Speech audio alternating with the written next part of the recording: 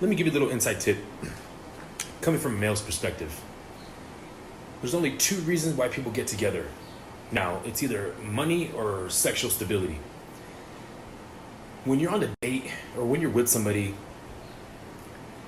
if you're not sexually tuned in, yeah, you might be physically tuned in, but if you're not sexually tuned in, then it's a wrap. If we cannot become sexual beings mutually, then it cannot work out. Straight up. You don't hear any guys talking about that. I'm giving it to you straight up how it goes, ladies. If there's no stability sexually, then we're bouncing because we're looking for that sexual stability.